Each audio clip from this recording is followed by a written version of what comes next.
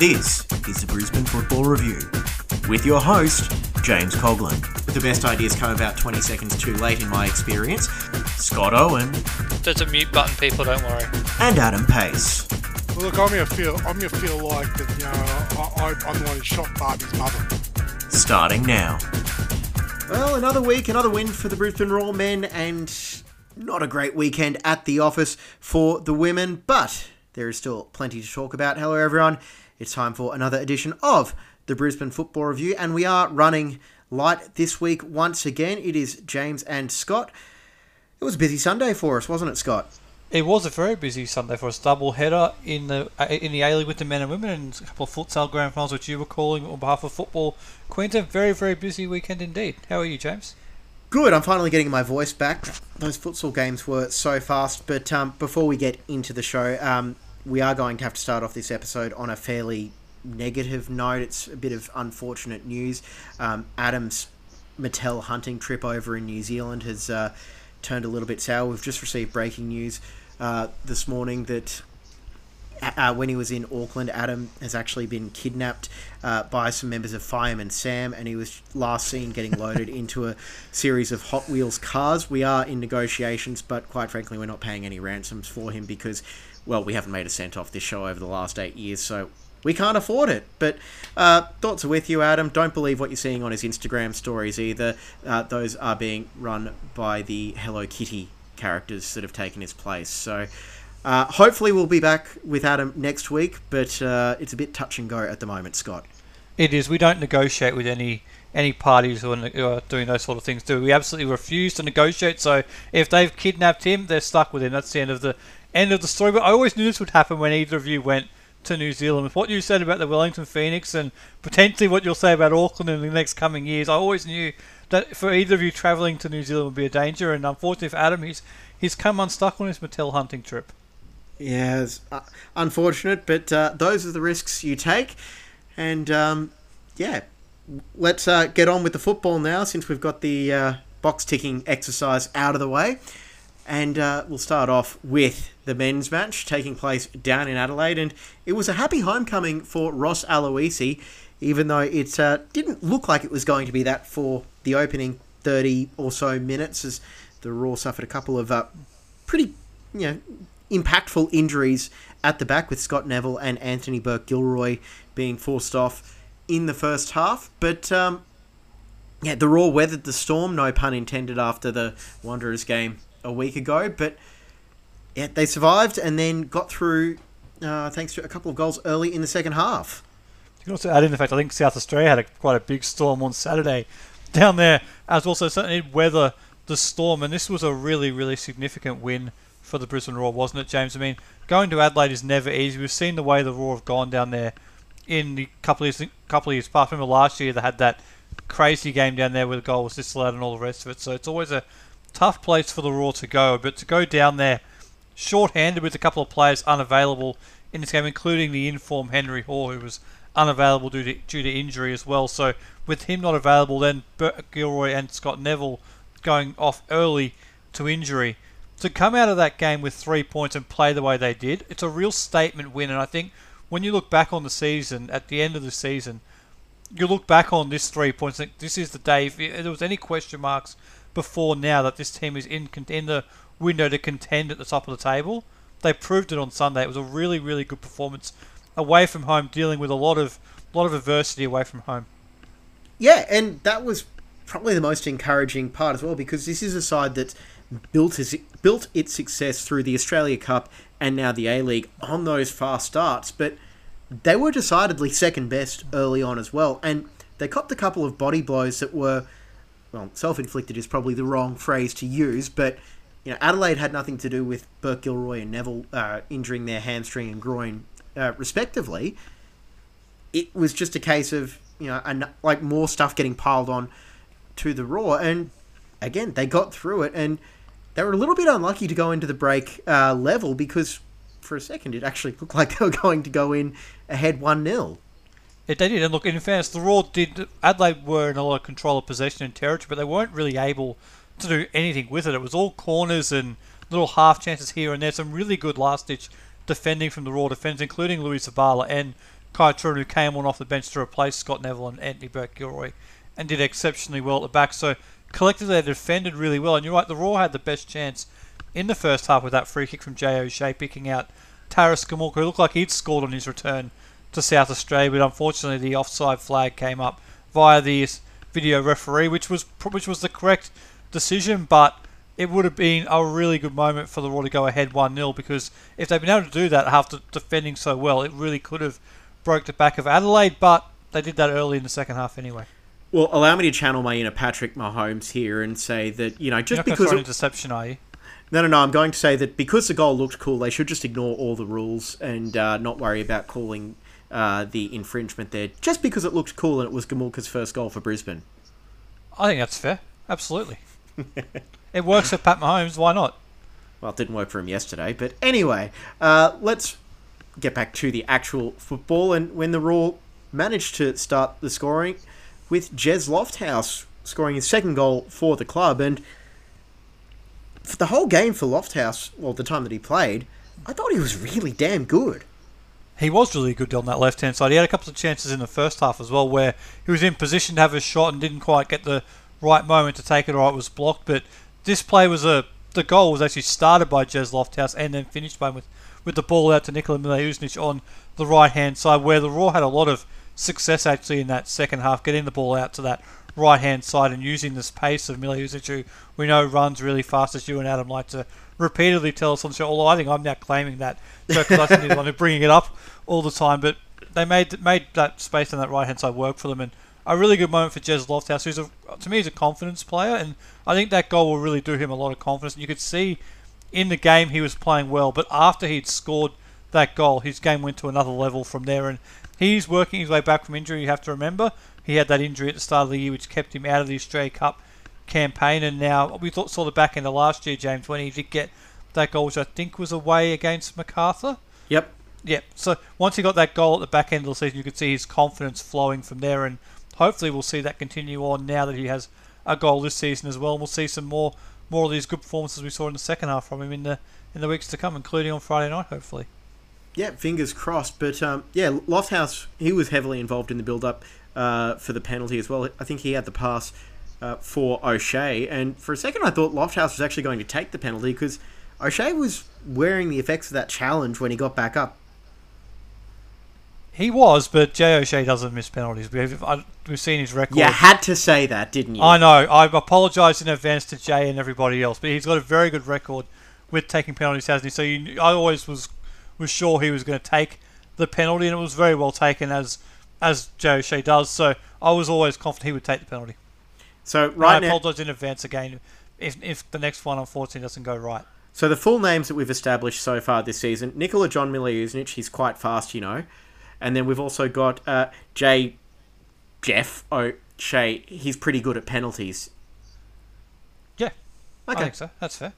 We just got to get the other 9 players in the starting 11 down pat with these names. I've got a couple Any suggestions, send them through to us. Yeah, please do, because I've got a couple that I'm workshopping right now, especially for the defensive group, but they still need a little bit of work before I put them out there for public consumption. Yes. Not quite the Great Wall of Brendale, as Adam started calling the Moreton Bay team back in this NPL season just gone.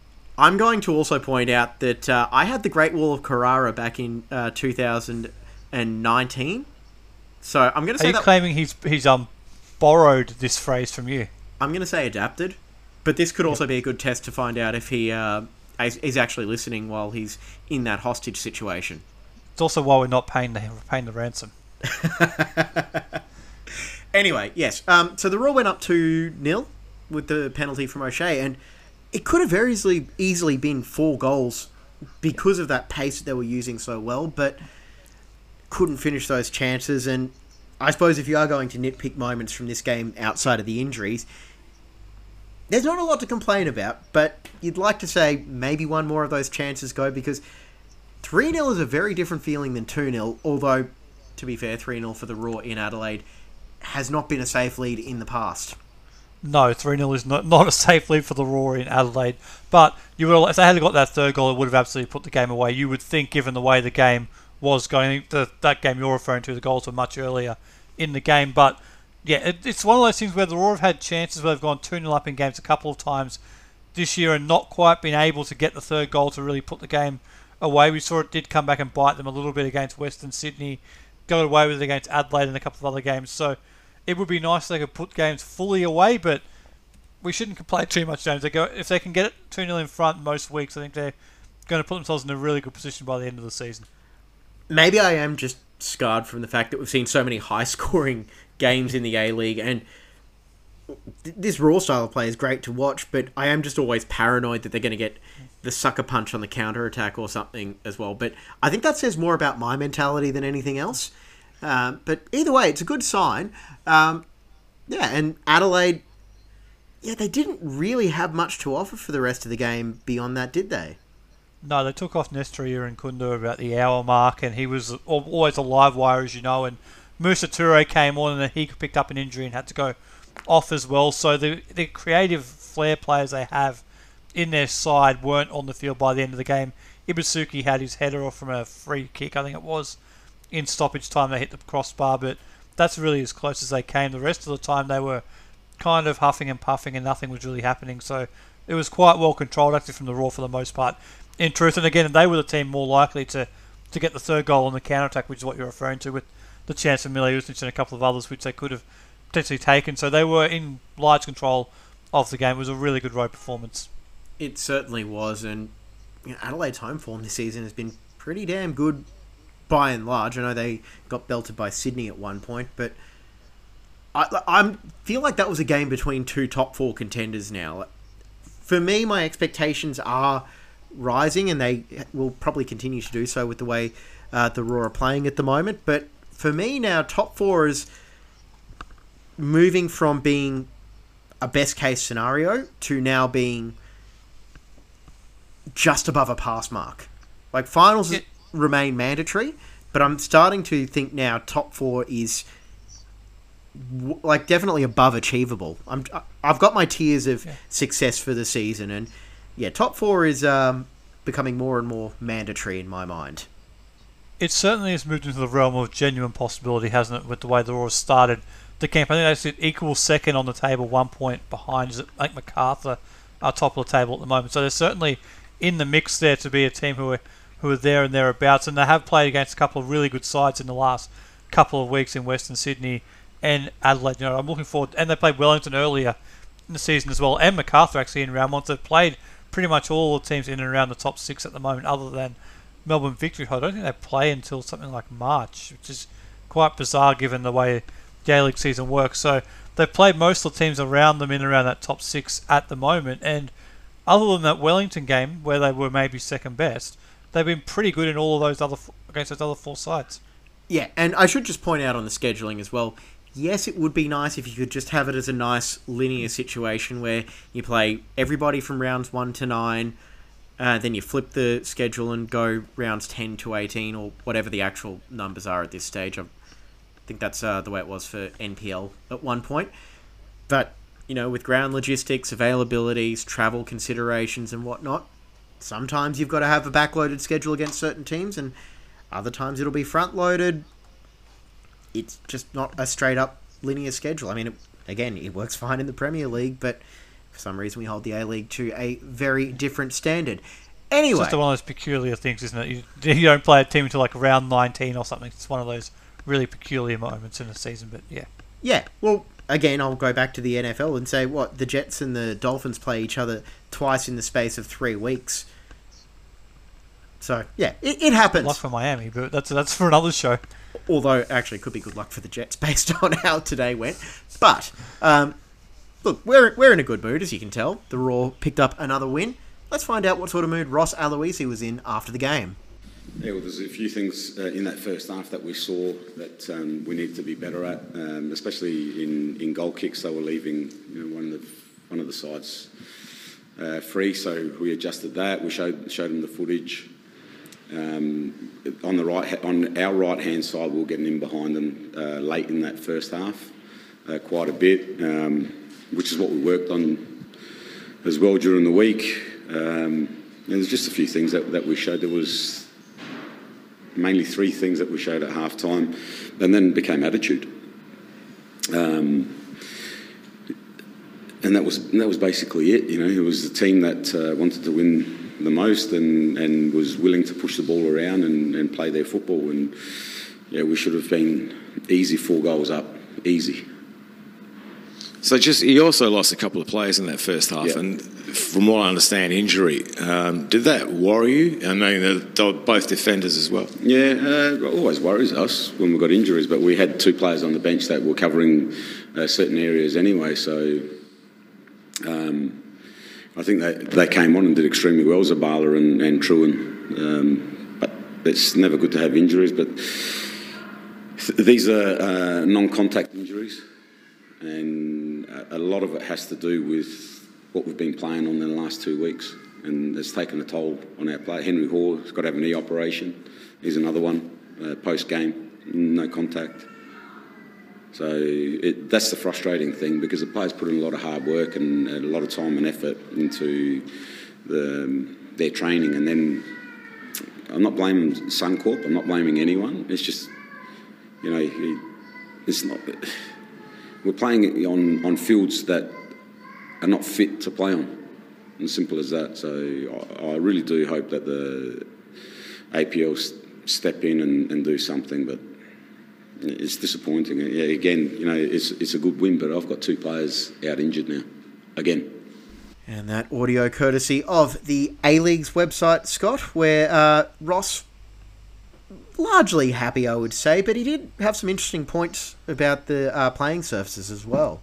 Yeah, you heard part of his answer there about the playing surface. It did continue on after that, where they were talking about the Adelaide playing surface down there, where they had a concert. I think they had Foo Fighters, actually, ironically, who are at Suncorp tonight. They've also talked about the Western United field at Amy Park and also Suncorp, and he mentioned that in Ross's mind, the injuries picked up in this game to Anthony Burke-Gilroy and Scott Neville, as well as the absence of Henry Hoare, were non-contact injuries, which they're attributing to playing on the Suncorp Stadium field over the last couple of weeks. So that's unfortunate, but regardless of the injuries, it's a huge 3 points away from home against a really good side, and the fact they did it without 2 important players in the side, in Scott Neville and Henry Hoare, and also Anthony Burke-Gilroy, who's done a good job as well. Without those players, it makes it an even better win. Yeah, and the defensive depth is really getting tested once again for the Roar, because Burke-Gilroy was brought in response to the Corey Brown injury, and it sounds like he's still, at this stage, he'd be it's only been a few weeks, so say month and a half at the very least, probably longer because of the way he's been eased into this season as well. I'd be looking more on the 3-month side for the injury recovery for that. Again, I'm not a doctor, I don't play one on TV, so my opinion in this is not really worth much when it comes to qualified people, but that defensive depth is starting to thin out a little bit. It is. Aaron Reardon was listed as on the injured list as last week as well when it came out on Thursday, although there was some indications he might be resuming training in this week, so maybe that's the case where he might be able to take a spot on the bench. But the Raw had 6 defenders on the weekend, and they finished with 4, with Scott Neville and Anthony Burke-Gilroy going off injured. So if they certainly are very short on numbers defensively, hopefully there's some players coming back in the not too distant future who can provide some depth there, because that is the area at the moment where the Raw are being tested the most. They've still got good numbers through the midfield, even without Flo Berenguer. And that's another thing, they played this well in Adelaide without Flo Berenguer, and so we've spoken how well he's been in the Raw, how well he's played for the Raw this year. He wasn't there, but they've got good numbers in midfield. The attack is actually getting stronger now with Carlo Armiento returning off the bench in this game, Jez Lofthouse getting more minutes. So they've got numbers in the front third. It's at the back where they're just a little bit short on players available, and hopefully they can get through the next couple of weeks without any further injuries. Yep. We'll get to the 3-2-1s in a second, but that just sort of prompted something that I noticed on Sunday, and Simon Hill brought it up in the commentary as well. We were a little bit surprised that the Raw didn't try to replicate what was, by and large, a pretty successful game plan from last season, where they were really peppering Joe Gauci from the corners. A little bit, actually, because if you see something work so well, normally you do replicate it. But I do think, if I think back to last season, I think other teams took that tactic the Raw were using, of swinging the ball right in on the top of where Joe Gauci was, and he seemed to get a bit better at it by the end of the season. So maybe they looked at it and said, no, he's a young goalkeeper and he's improved on that element of his goalkeeping, so it's no longer a bit of a weakness. So maybe they've realised it's no longer a good avenue to attack. Although I still would have tested it just because it worked so well for him last time. Yeah, that makes sense. All right, 3-2-1 votes for the Player of the Year, Scott. I did it last week, so it's your turn. All right, it's my turn this week. Okay, so I've gone with 3 points for Jez Loftus, a goal, and I'm giving him an assist for the penalty as well. I know it's not officially an assist, but he did play the ball through to Jay O'Shea, and he was really good in the second half in particular. So 3 points for him, two for Jay O'Shea, who just continues to have a fantastic season. I saw on the post-game show they were talking, he must be in the running for those individual Player of the Year awards around the league, and you would imagine he'd be right up there given the way he's going. And I gave 1 point to Taras Gamulka in midfield, particularly in the first half when the Raw were more under a bit of pressure. I thought he was really good in midfield in his role in there. So they're my 3-2-1s this week. All good. All right. Your other story of interest from around the A-League this weekend?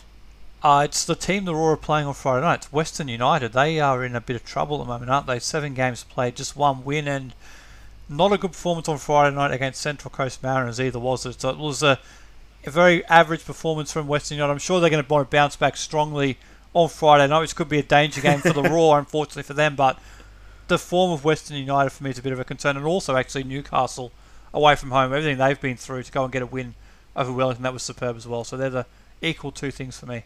Sorry if I've just taken yours.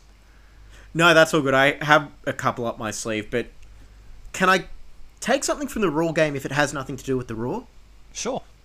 Okay, good, because I want to talk about the reaction Aaron Kunda when he got subbed, because he does seem a little bit off his game this season, and you just sort of wonder, the pressure of the move to Bayern Munich, and I do think he's been marked a lot more closely this season because, playing into the stereotypes, you've got the defender saying, all right, well, we've got this young whiz kid coming at us. Let's see if we can make him whiz himself.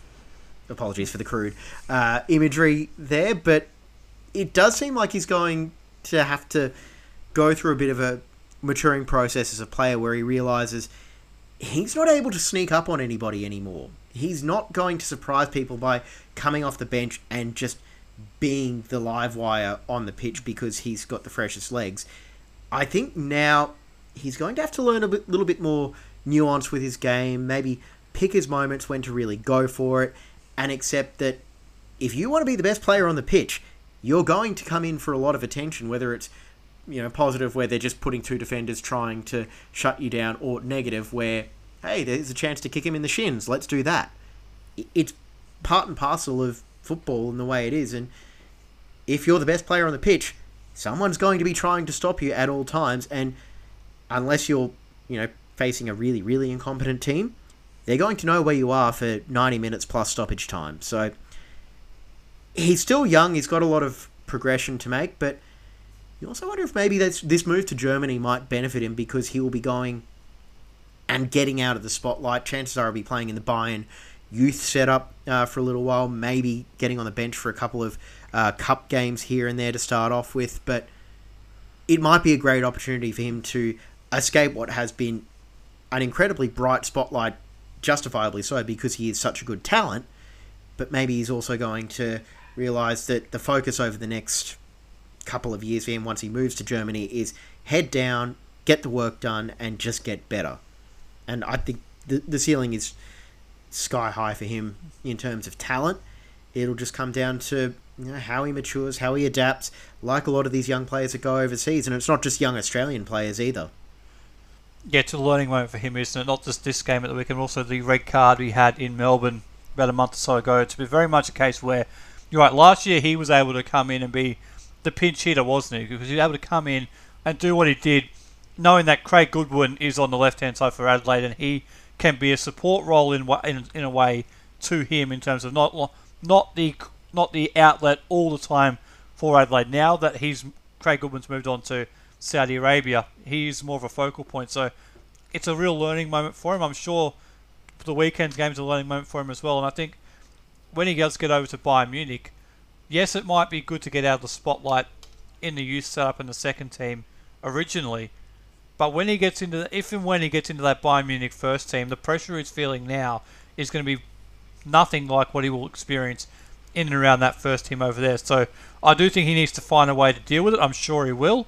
A lot of players go through this, so he's not unique in that sense. So I'm sure he will, but it's a learning moment for him at the moment in Adelaide, and it's probably a good spot for him to have these learning moments in a comfortable environment, James, where Carl Viert's going to look after him. You know that he's taken a really good approach in terms of Nestory's development and progression into the side. So I'm sure they'll look after him, but he does have a bit of learning to do in that particular area.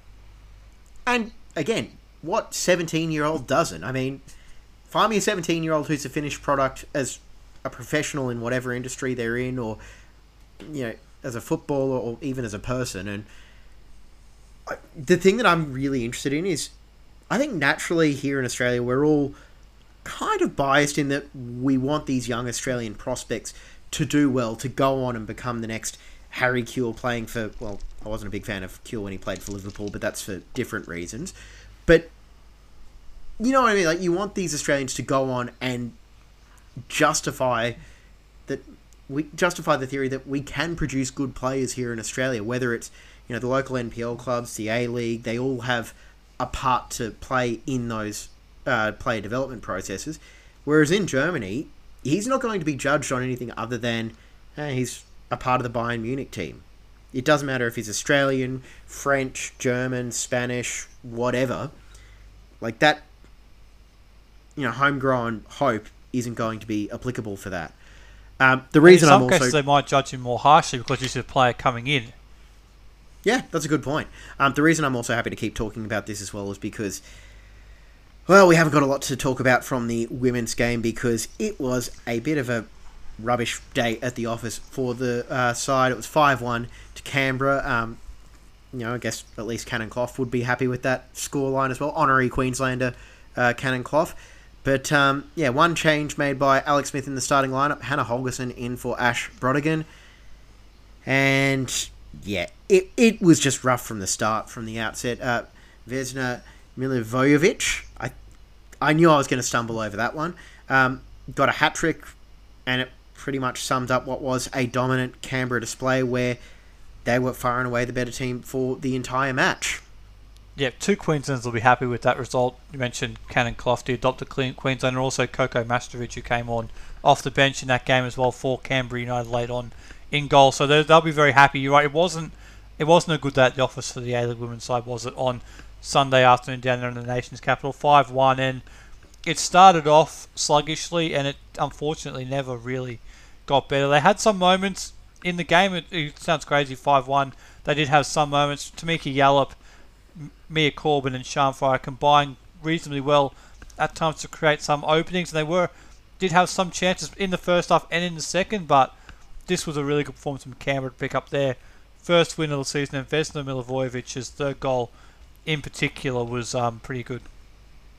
Yeah, no, that was a really good finish as well, and I think the biggest disappointment for me is the fact that by and large, Jordan Silkwicks has been so good this season as well, but even she couldn't stop what was a rampant Canberra team that clearly knew how to get after the Roar this time around. And I think it was a mix of Canberra just having the right tactical approach for this game and the Roar just, as you said, being a little bit sluggish and slow out of the blocks.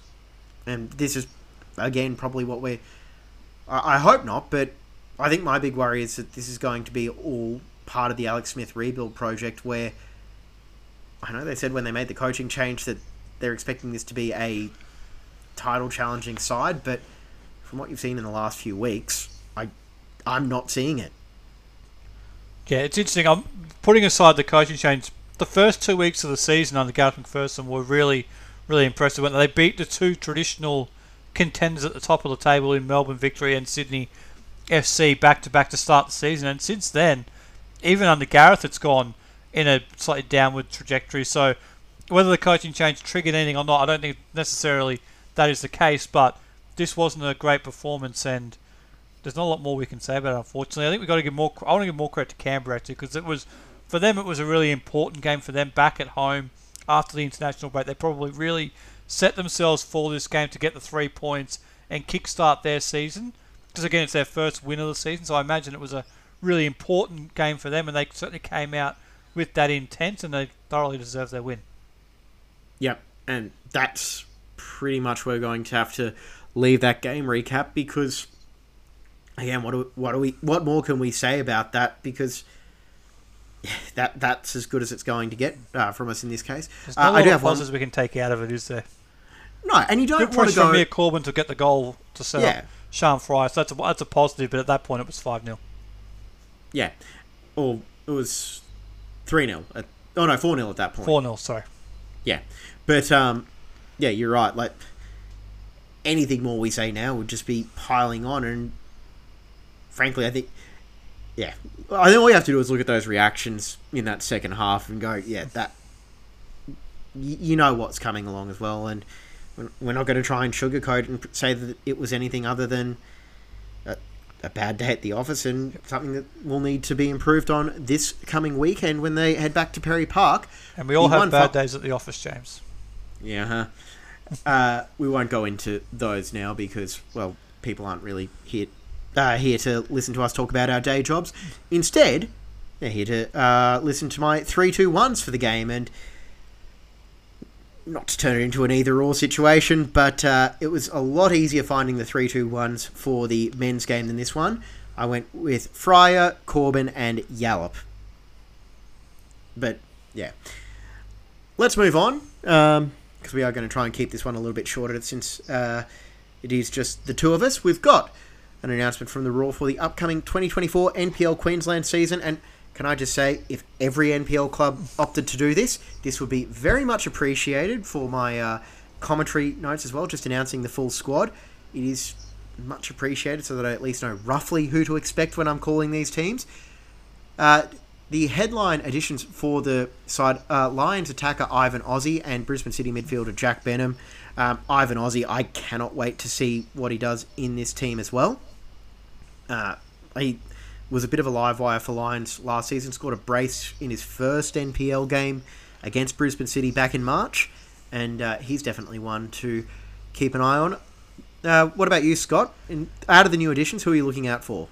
It is those two headline additions, isn't it? Ivan Ozzie was really good for Lions last year, filling that role where Alex Fechner was so good for them in 2022. He was really good for them. Ivan Ozzie came in and filled that role quite well in 2023 for Lions, and I think he will be a really nice addition to the Roar Academy's attacking unit under the tutelage of Ben Kahn and Richard Greer there. So that'll be a very good combination there to coach him. But that's what I'm looking forward to. Jack Benham actually was really impressive in the elimination final or semi-final, whatever they ended up calling it in the Classico against Lions, between City and Lions. He was really good for them in that game. So that's a really encouraging thing. And I think we'll probably see some of the young players play some minutes in this team. I think you might see a little bit of Rylan Brownlee, a little bit of Quinn McNichol at times in these games as well. So it'll be boosted by players like that. But it's a pretty good squad of young players here who've done quite well. And there's some youth internationals in that team like an Eddie Ince as well. So it's a good mix of players, and we'll see how they go in 2024. And I agree with you. I'd like to see all the teams do this. I know that some of the teams are announcing players now, so hopefully once they've announced their full squads that way, we'll have full squad lists for all teams in the NPL next year. And if anyone from said clubs across NPL and FQPL1 listening, if you feel like sending your squad list through at some point to brisbanefootballreview@gmail.com so that I can start my prep for season 2024, that would be much appreciated. And when we see these people at the grounds in a couple of months' time, that was James who made that request. I want to make that on the record. Well, the only reason I'm asking for that as well is because I don't go to grounds anymore. The commentary's all done remotely. Yes, we still do go to grounds. We get to speak to these wonderful people, and it's always a great joy. So please do not antagonise them on our behalf, James. I'm not antagonising. I'm asking for help so that I can actually do the commentary well for once at least. Your words, not mine. Yeah, well, I had to get in and lead with the chin on that situation. Before we move on, though, I want to highlight a couple of the holdover players as well, because there's a few names that I think are still probably a couple of years off featuring in the A-League, but if you are going to be tuning into the NPL when that kicks off in February, I haven't actually got the date in front of me for the exact weekend it kicks off, but I think it's about mid-February, there or thereabouts. Yep. I think the Pro Series starts early February and the season proper starts mid to late February after a couple of weeks of that competition. Yes, I've actually just decided to bring that one up now. NPL Men will start the weekend of February 23rd. And the only reason I specify that is because that's the competition where all the Brisbane Roar youth games are streamed as well, with or without commentary. Absolutely. There are some holdover players that you were talking about as well who did quite well last year. Cameron Anderson took a big step forward at the back last year. We saw Nathan Geyer play in the Australia Cup briefly, so here's another one. I mentioned Eddie Ince as a former Australian Youth International, so there's some good players who are continuing on from last year to this year to help strengthen the group. But again, it's a young group, but you expect that. And the group they announced, I think, is also their 23 squad combined as well. It's not just their NPL squad. So that's the full group who will play across the seniors competition and the 23s. For sure. Couple of the holdover names that I've also got my own as well. You mentioned Nathan Geyer, Zane North as well, son of Jade North, and the midfield trio of Noah McGrath, Riley Gill, and Damon Gorrell. I think they were all pretty heavily involved last year from memory as well. And Noah McGrath, I think he was at Lions before that. And yeah, I know they were quite high on him there as well. So going to be interesting. They obviously don't have the protection of that relegation exemption anymore, so they have to build a side that is able to compete week in, week out. And I'm interested to see how they go as well, because they're only a few years removed from that semi-final run. They are, and last year they actually did quite well, didn't they, as well? So I think, again, they'll build on that this year. I think, again, there's some really good players there, and again, we haven't mentioned the attack yet. Players like Takiri Beckett, who came in midway through last year from Eastern Suburbs, and Ty Cobb, who was really good for them as well. So they've got some good young players as well, but again, I think that also this team will be strengthened at times by some of the fringe A-League players who are not playing at that particular point in time. If someone's coming back from an injury, they'll probably get a game in this side, or if it's a fully fit team, maybe some of the young guys will drop back into this team for some match time. So it'll be a boosted squad on top of this, but as a baseline squad, it's a pretty good one. I'm looking forward to the NPL preview coming up in a month, 6 weeks' time, give or take. How's that happened so quickly? It feels like the grand final just ended, and we're already talking about when the season preview is going to be. Yeah, I think we should probably start working on that. I guess we'll try and release it around about a week before the NPL season starts, week and a half like we normally do. Yeah, somewhere around then.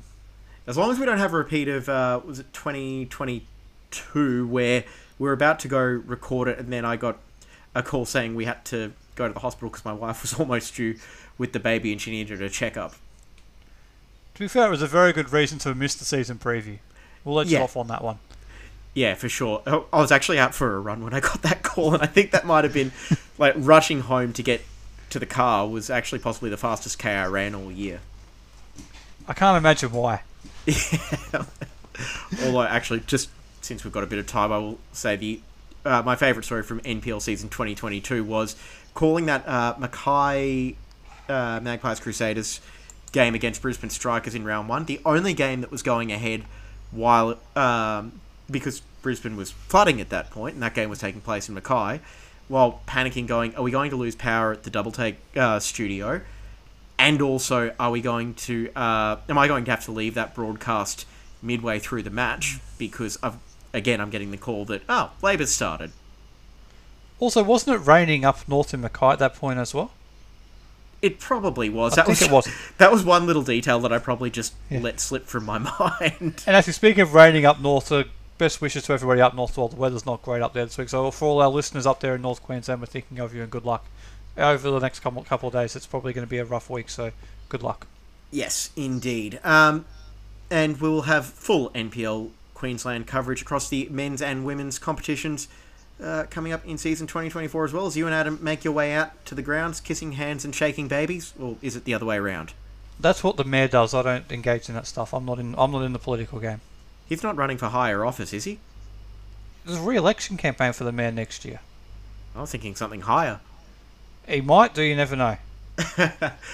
Alright, there was a COO update from Zach Anderson regarding a couple of issues with the club at the moment. The main one that we continue to talk about is the surface at Suncorp Stadium not being up to scratch.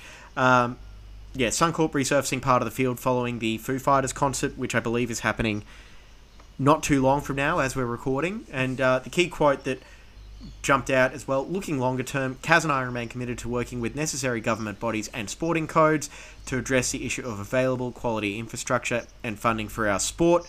And as we are going to keep doing for the time being, this is as good a time as any to plug the Fund Football Fairly campaign that's being run by the Chris's. Make sure you're signing the local and state government petitions to try and get Perry Park made up as a home of football, not just for the Raw, but for like the whole game here in Queensland, because we need a home. Yep, every other sport has a home. It's time that football gets one as well. And this is just purely a personal opinion here. I love the idea of Ballymore as a venue, but as we're sort of seeing so far, noticed it with the QPR Grand Finals, it's just not at the level yet for professional sport. And as you have pointed out many a time before, Scott, it's a rugby ground first and foremost, and as it should be. It is the home of rugby, but for as long as the Raw want to be there, they are going to be the secondary tenant. So if they're playing there after club games, club grand finals or whatever, it's going to be rugby first, football second. We need a venue where football comes first. And I say that as a long-time Reds season ticket holder, long-time rugby fan, one of the remaining ones, Sayonara Eddie. But yeah, I just genuinely believe we need that home of football, and we'll continue to plug that while the petitions are open. Firstly, that's not what you said about Eddie Jones before we started recording, so we'll leave that there. But you are correct. That audio wasn't publishable. No, it was not publishable, but you're right. I mean, Ballymore, it's got potential, but it's nowhere near ready yet, and I think that the first couple of games there did show that, and you're right, it's always going to be rugby first and football second there. We do need somewhere where there's a high-performance centre for football here in Queensland, and Perry Park is the perfect place for that. Hopefully we can get that over the line at some point, and maybe in the near future, maybe not, but hopefully not too long down the track, because the game does need it. For sure. I do like the fact they are going to resurface the field after the game, the concert tonight, because I think it will genuinely need it. What's it? A week, 10 days from now is the next home game, so a bit of time to resurface it. And I think the field should be better than it was for the last two because of that. For sure. And as for team building, this is also a quote from Zach Anderson in his update. We'll be looking to evolve and improve both the A-League men's and women's squads in January 2024. We need to take certain risks and look to invest wisely in Ross and Alex's squads as we look to build upon positive results in the early stages of the season. Depth, quality, and strong foundations for the future is essential as we rebuild the playing rosters. For me, I feel like the men, aside from addressing the depth at the fullback positions, which just seems to be coming about, Scott, where would you be addressing in the men's squad? I think you've got to look at it in terms of, can you improve the squad? Because again, when everyone gets back fit and available, the Raw A-League men's squad is actually going to be in pretty good shape numbers-wise. So it's not about depth anymore. I think Burke Gilroy coming in helps fill that depth fullback position. It's just at the moment there's so many defenders who are out injured that they are down to the last available option. So when everyone's fit and available, I think you're pretty good across the board. It's a double-edged sword for me, because if you bring in an attacking player who might be able to boost things in the front third slightly, you might get some improved results or some more even better performances outside at the back end of the season. But that comes at the expense of the playing time of Tommy Waddingham and Ryland Brownlee, who particularly Waddingham is off to a great start to the season. So it's a double-edged sword. I think maybe one player in to boost the depth in the midfield, perhaps, but that might be as far as I'd be willing to go. I think the back line, when everyone's fit and available, it will be okay. And again, at the attack, you've got players like Jonas Markowski there as well, who we haven't really seen much of yet either. So I think the attack will be okay. Defense, when everyone's fit, will be okay. Maybe one more player in the midfield. I want to see, talking about taking certain risks.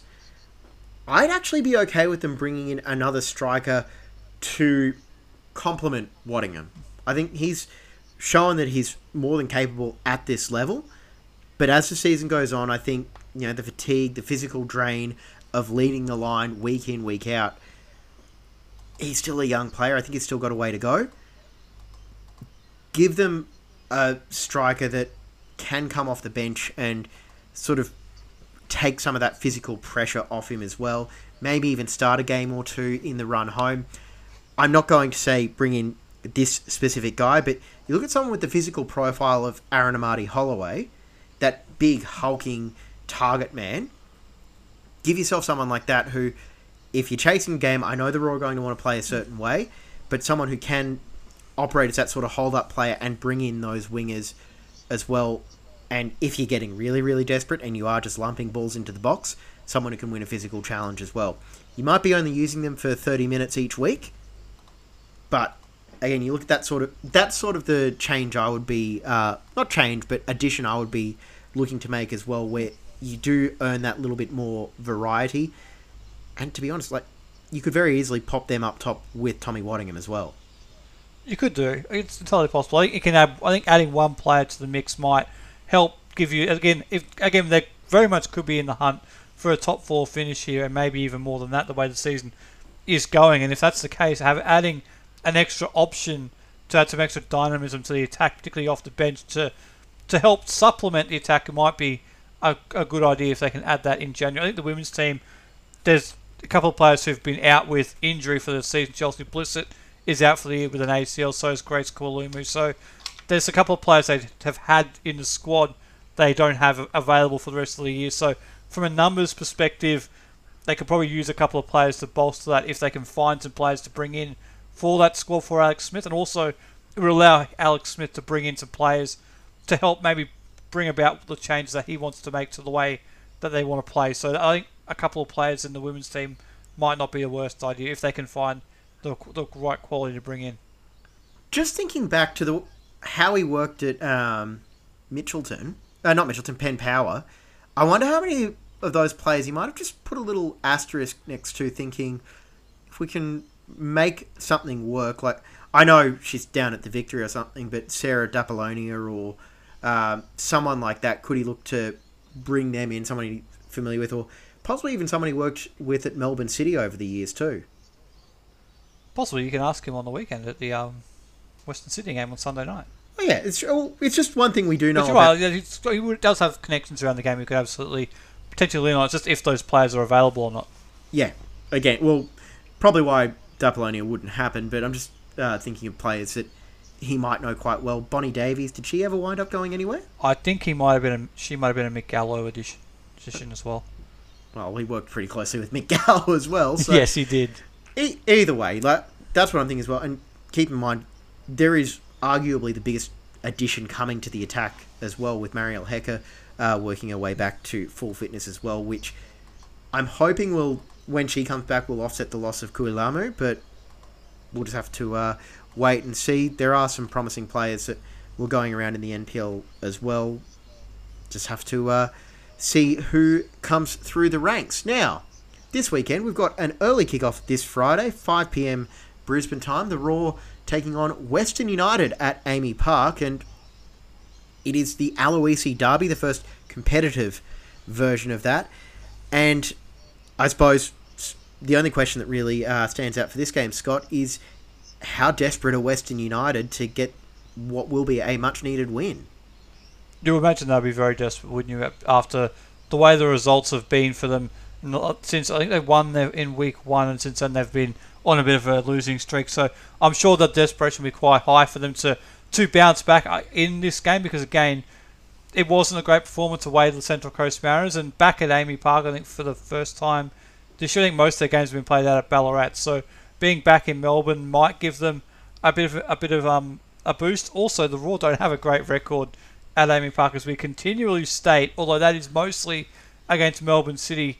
The record against Victory there is okay, so hopefully it's a Victory-esque type of performance, not a City type of performance on the road from the Raw this weekend. But I expect them to be very desperate to get 3 points, because if they don't get the points, I think the pressure will start to really ramp up on John Aloisi if they do lose this game, because again they'll start to be getting cut adrift too far at the bottom end of the table, and when that tends to happen in the A-League, it unfortunately leads to to people looking at the coaching position. So I imagine the desperation will be quite high this week, and something that Ross and the Raw are going to have to deal with. For sure, and I think you can start to see maybe a little bit of pressure coming up with John Aloisi's post-game comments last week, where he said I think that was the worst performance he'd seen in his time coaching. So at some I think he said worst at Western United. Yeah, there we go. Because there were some frustrating performances when he was with the Raw as well. But you're right. I won't go back over those. No, but yeah, I think we've made no secret out of the time. I always liked dealing with John Aloisi. He was always really nice to us and had the time to chat, even though we were just starting out at the time. So didn't always have a reason to be nice to us, but hopefully we can get his side back on track after this weekend. Exactly. This weekend, hopefully a good performance from the Raw and 3 points, and after that, Western United, hopefully they kick on as well. But I think the Raw, this is a good opportunity to try and put right a record in Melbourne that isn't great, to go down there. I'm hopeful that there's not going to be any other changes this week, because injuries aside, it's a pretty settled team. It's just the injuries continue to see the side having to make changes, isn't it? That's what all the changes have been about in the last few weeks. It's been all injury enforced. So hopefully they can get some players back for this game and continue on their good form. Hopefully. All right. The women this Sunday at Parc de Paris in Bowen Hills. First game there for them this year. Now, do you know what time the kickoff is, Scott? Because I've seen a couple of different versions. I think it's 5 p.m. Brisbane time. I think so. I think it's 6 p.m. Southern time, 5 p.m. our time. Yeah. Okay. 5 p.m. our time, 6 p.m. down in New South Wales. Okay, I'm not going crazy then, because I did see 5 p.m, but I could have sworn earlier on I saw 3, but definitely 5 p.m. So a nice evening kickoff, and hopefully the weather is cooperative as well. Yes, I think that's the danger of a 5 p.m. kickoff. It's not the scorching 3 p.m. heat which we've seen the women play at Parc de Paris in last year, but 5 p.m. does lead you open to the potential of a typical Queensland summer storm rolling, and so hopefully they can not roll in on the Sunday. We can get some good football in on Sunday evening at Parc de Paris, where I hope and expect the Raw to bounce back quite strongly after their performance down in Canberra at the weekend. Yeah, this is a must bounce back game for them as well. Like, no ifs, ands or buts about it. If there is a game that they're going to kickstart the Alex Smith era winning record, that's really bad sentence structure as well. I think it's a sign we're about to wrap up. But if this is how they're going to pick up the first win of the Alex Smith era, it's got to be this game, plain and simple. Well, I will say Western Sydney are coming into this game off of back-to-back wins against Western United and Central Coast, so they are in some decent form.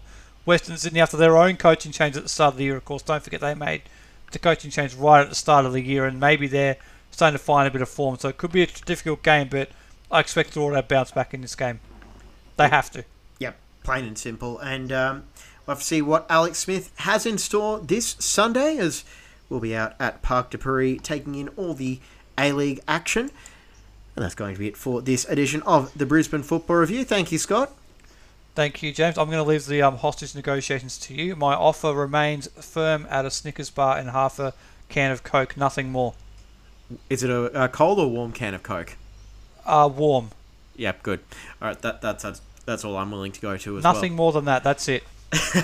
Well, we might be back as a 3-person show next week. We'll just have to wait and see. In the meantime, try and get out to Parc de Paris this Sunday evening. Should be a fun afternoon of football. Make sure you're tuning in Friday for the Raw men as well. And we'll be back to review it all next week on the Brisbane Football Review. Thank you for listening. We'll talk to you later.